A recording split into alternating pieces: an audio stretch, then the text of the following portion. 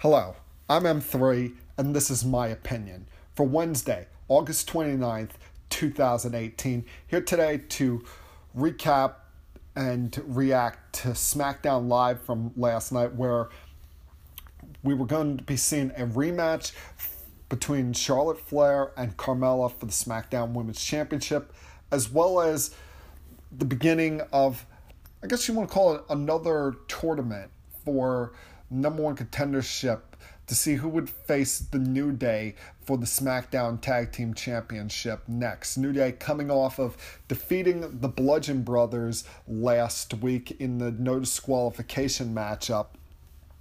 And it began last night with a very festive mood as they were celebrating their fifth reign as WWE Tag Team Champions. No, the surprise here in this celebration was when Big E started talking about their runs as champions, and not one, not two, not three, not four. Before he could get to the number 5, we got surprised by an appearance from WWE Hall of Famer Booker T, but he was in the role of his old character from about 10 years ago, maybe a little bit more, during his the end of his original run in WWE before leaving for TNA, when he was known as King Booker.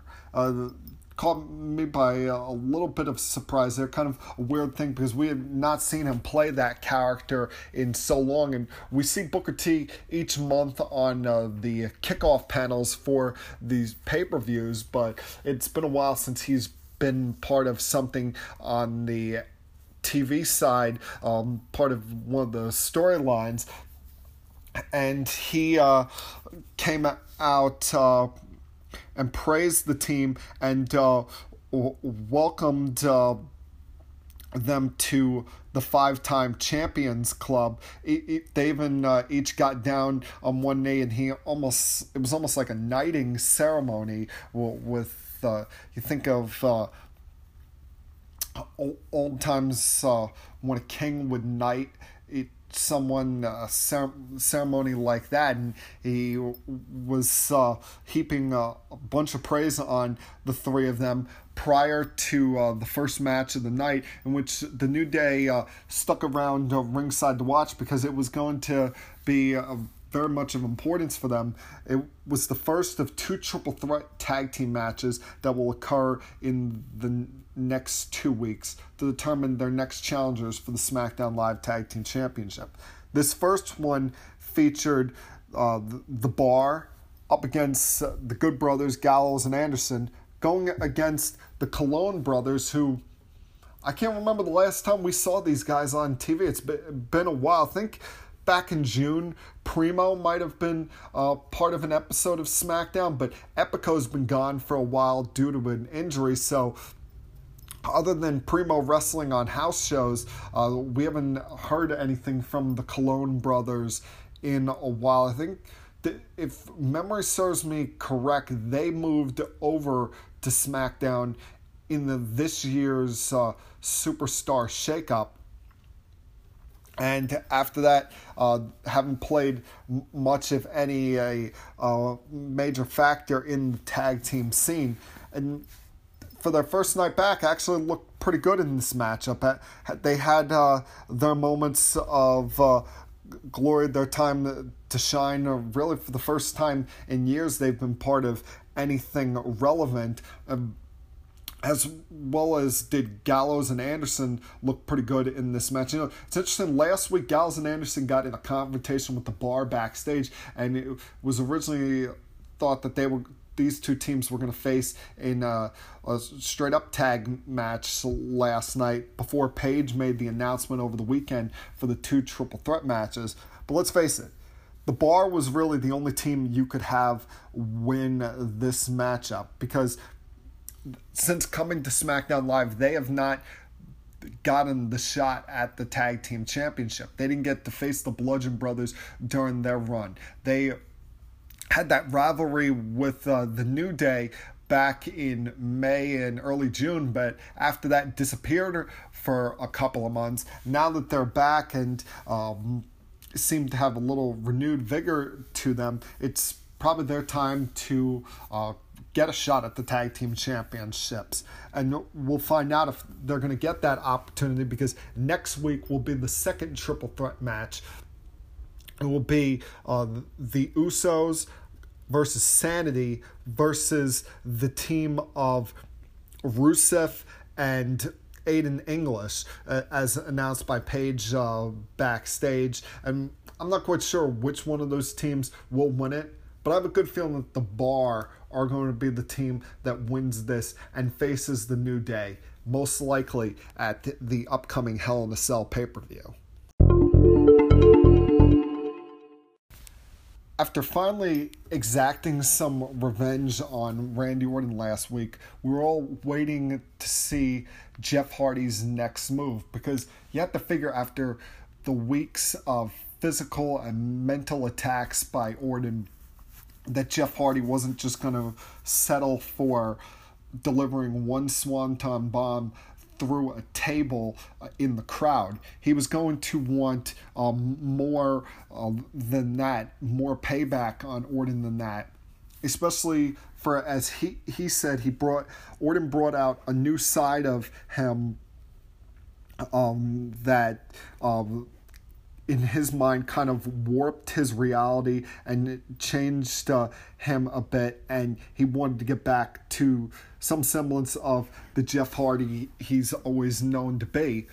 So Hardy called out Orton, and it was kind of a weird segment at first, because it was one of the few times that we've seen them both in the same place where it didn't break down into a physical altercation. Randy preferred to just stay on the rampway, and although Jeff had called him out to the ring, challenged him to a fight to settle this once for all, Orton refused to give to Hardy's demands, because, as Orton said, remember, he didn't attack him at SummerSlam for reasons that he wanted to do it on his time, not when people were expecting it.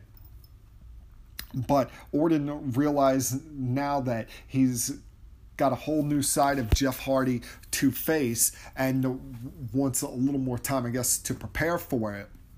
So Jeff Hardy made a challenge to Randy Orton, a challenge that Paige announced later on will happen, and that I'm very excited to see, that on September 16th, these two will battle inside Hell in a Cell. And on paper, you would think Jeff Hardy has an advantage in this kind of match, because there are no rules. It's kind of a crazy environment. I mean, hell, if they were able to get outside of Hell in a Cell, Jeff Hardy could jump off it for all intents and matters. But Jeff Hardy's been part of WWE at various points over the last 23 years. Hell in a Cell's been around for 21.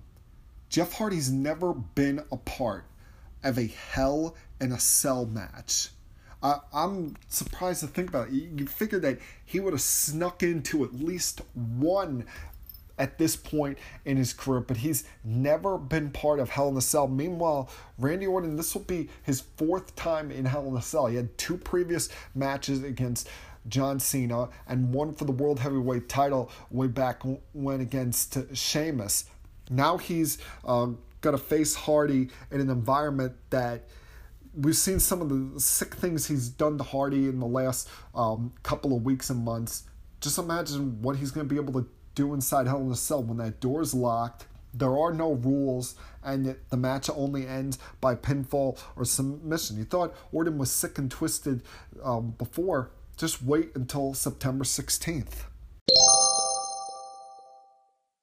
For the second week in a row, Naomi was going up against a member of the Iconics in a singles match. Last week, she fell victim to the numbers game, losing to Peyton Royce. This week, it was more of the same, going up against Billie Kay. Eventually, the distractions by Royce on the outside led to Billie Kay being able to pick up the victory with a surprising roll-up, and once again showing the advantage that the Iconics have in these matchups, even with as limited as they both are in the ring. And listen, they're both very beautiful women. They have a lot of charisma jumping off the screen. They play their characters very well as this heel women's tag team that can be very annoying and piss a lot of people off. But they're still very inexperienced as far as their in-ring work, still very green. And their characters are what leads me to believe is going to make them very successful in the future. But as I said, they still have a lot of work to do as far as their in-ring work is concerned. Now, earlier this year, remember that they did not appear on NXT for a couple of months prior to their debut on the Smackdown after WrestleMania. Peyton Royce supposedly had some surgery done. You can take a guess for yourself what that might have been. But even with that, I would have figured out a way to write Royce out of the storyline in NXT. It still had Billie Kay appear on TV, continue to get that in-ring work. Now, maybe they were still appearing at all of the NXT live events, house shows. I'm not sure. I can't go back and check those. I don't even know where you would be able to. But still, as high as I am on their future, they still need a lot of work to get there, because their lack of experience in the ring is showing each and every single week.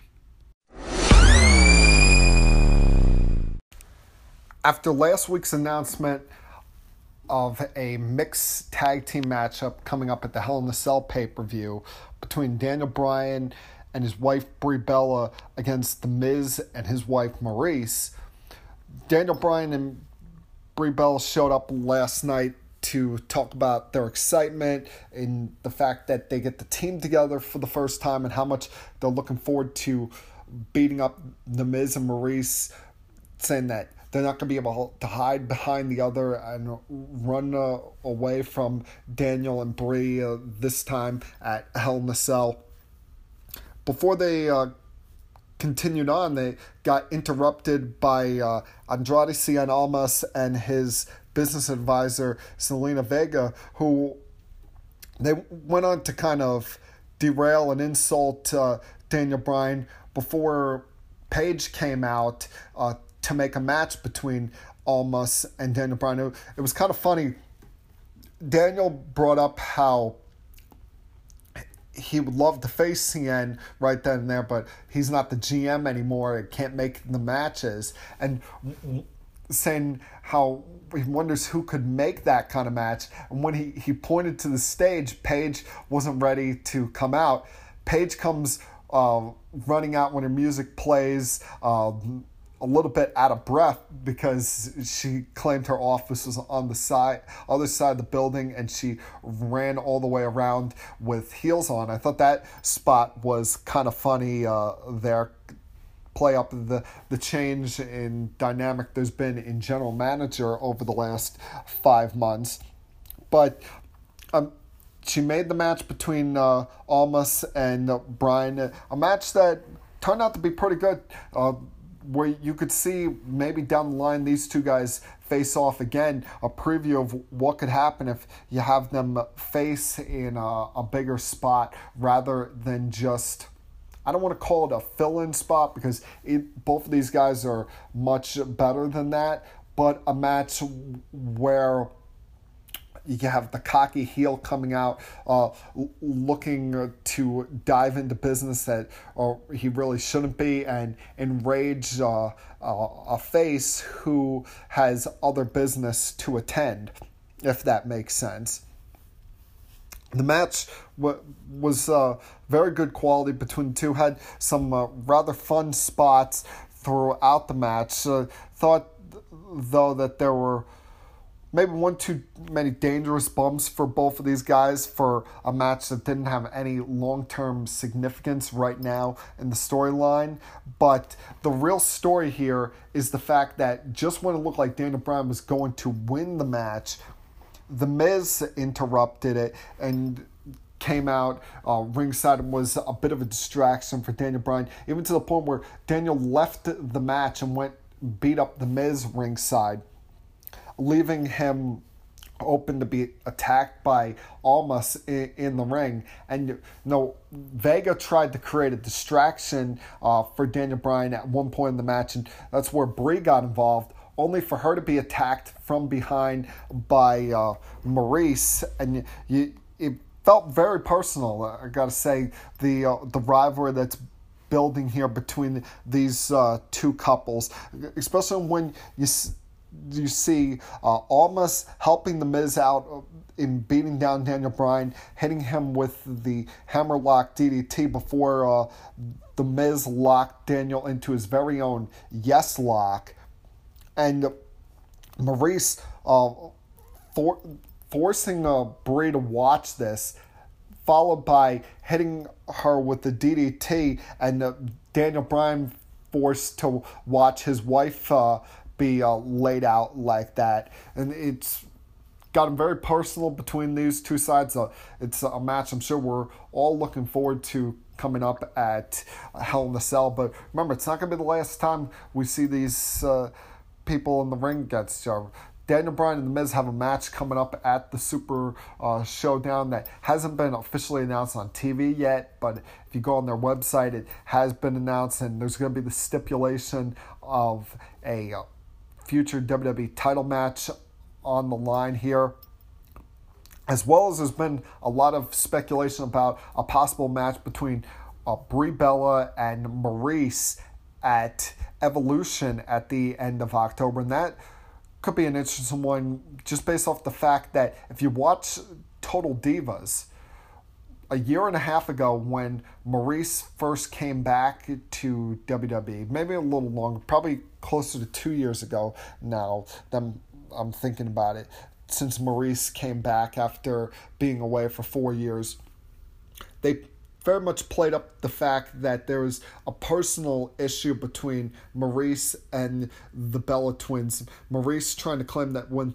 the Bella Twins first came back to WWE after taking a year off, they went out of their way to prevent her from coming back. At least that's what her claim was. And there was a lot of tension between her and Brie, especially when Maurice first came back, and that was around the time Brie was getting ready to retire to attempt to go become a mother. So I wonder if at some point, if that gets brought up in this storyline leading up to Hell in a Cell, or if the match does happen between these two women at Evolution in October, the personal issues, real life personal issues, get brought up at some point.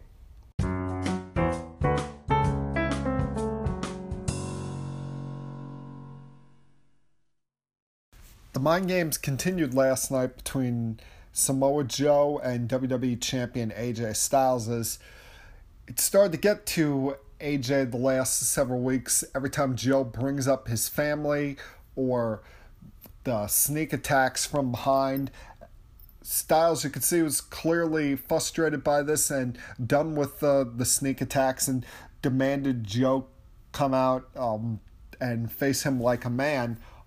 Only problem is Joe was in the parking lot with different plans, decided to continue with the head games by calling AJ Styles' wife Wendy on the phone, and once again promising her that he's going to send AJ home, as well as saying that he was going to show up at their family's cookout next Tuesday.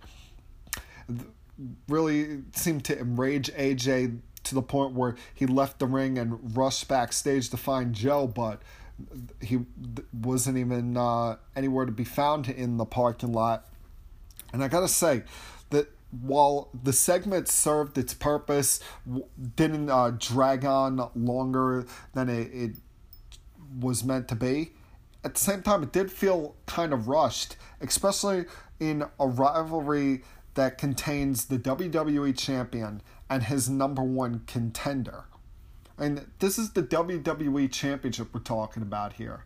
And it feels like at times in the last several months of AJ's run here that it's been just pushed aside and treated like a secondary storyline, whether it be the end of his rivalry with Nakamura or his rivalry with Rusev or now with Samoa Joe. It's not getting the main event spotlight that it should be getting. And I understand you've got a very personal rivalry going on with The Miz and Daniel Bryan.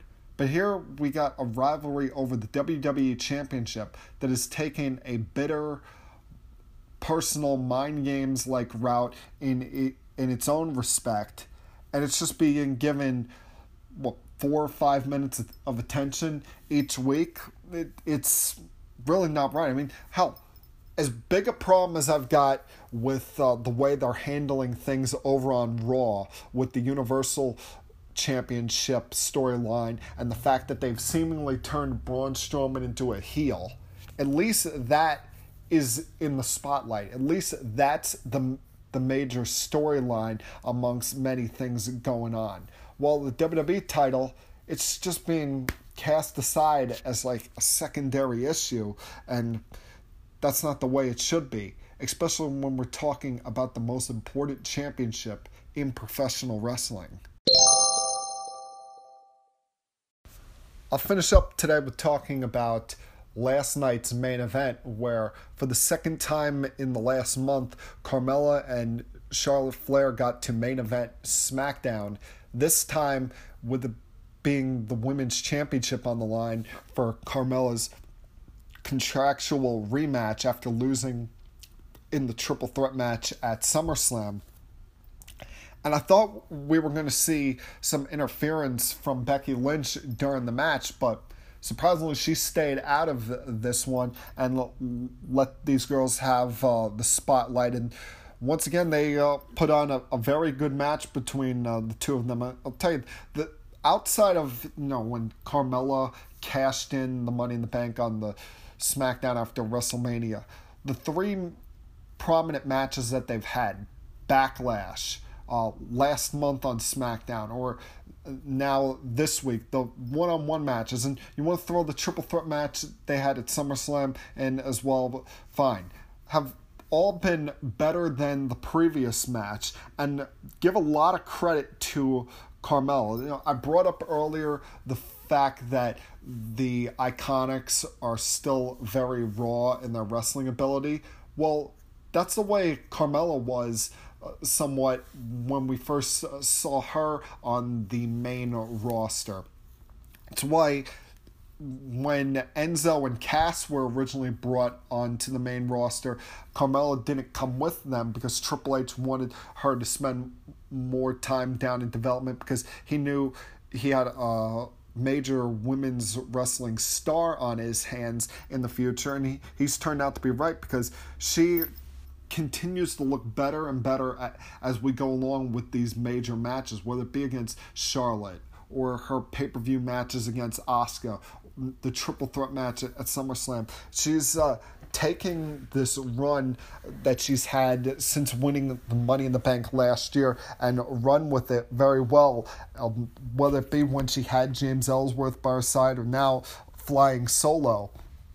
Each one of these matches has been better for her, and she's shown that she can wrestle almost any style, whether it be a slow-paced match or a fast-paced action, able to slow Charlotte down early on, block some of her major offense, and even delivered some high active, exciting maneuvers of herself, including the suicide dive through the middle and bottom ropes to take out Charlotte, and at times was able to block out the figure eight and hit Charlotte with a couple of super kicks to the point where you thought, oh, maybe she's going to be able to win the SmackDown Women's Championship. But eventually Charlotte got her wits about her, got in every one of her signature moves, the spear, the natural selection, the figure eight. Even at one point, it looked like she was going to try and powerbomb Carmella off the top rope, but Carmella was able to avoid that, but in the end was not able to ultimately avoid the figure eight and was forced to tap out, allowing Charlotte to retain the women's title and now focus on Becky Lynch and that rivalry that has begun since SummerSlam. Now, last week they took an interesting route with the Becky Lynch-Charlotte rivalry. After Becky turns on Charlotte at SummerSlam, and the crowd was so much behind that, chanting, "You deserved it," at Charlotte. You've seen the somewhat negative reactions Charlotte has gotten, whether it be in Brooklyn last week on SmackDown or last night in Toronto, how the crowd wasn't fully behind her. After she wins the women's title, she's celebrating, and Becky comes in from behind to attack her and leave the champion laying to end SmackDown. And before she left, Becky made the promise that she's going to take her title back at Hell in the Cell. Now, I'm not sure if they're going to put this match inside Hell in the Cell or just have them in a regular singles match, but I'll tell you, I do like the fact that they backed off a little bit last night, this whole idea that Becky has turned on the crowd, because the fans are on her side with this. I'm on her side with this. I wanted her to get the one-on-one women's title match at SummerSlam. I wanted her to win the women's championship, and when Charlotte won, I felt it was the right move to do by having her turn on Charlotte, have her attack Charlotte, and it was the wrong move by them having her come out on SmackDown the following week and blame the fans and somewhat turn on all of us, when the fans have always been nothing but supportive toward Becky Lynch. But hey, at least that's one thing that Vince McMahon and creative decide to listen to the fan base on. Maybe he'll get what's ever blocking his hearing out and start listening to us on Mondays when it comes to Braun Strowman. For this Wednesday, August 29th, 2018, I'm M3, and that was my opinion. Remember, follow me on Twitter at M3Rosansky, as well as check out my other podcast, Keeping It Sports with M3. You can find that on Facebook.com/Keeping It Sports with M3. Hope you all have a great night. Enjoy the rest of your week, and I'll talk to you again very soon. Peace.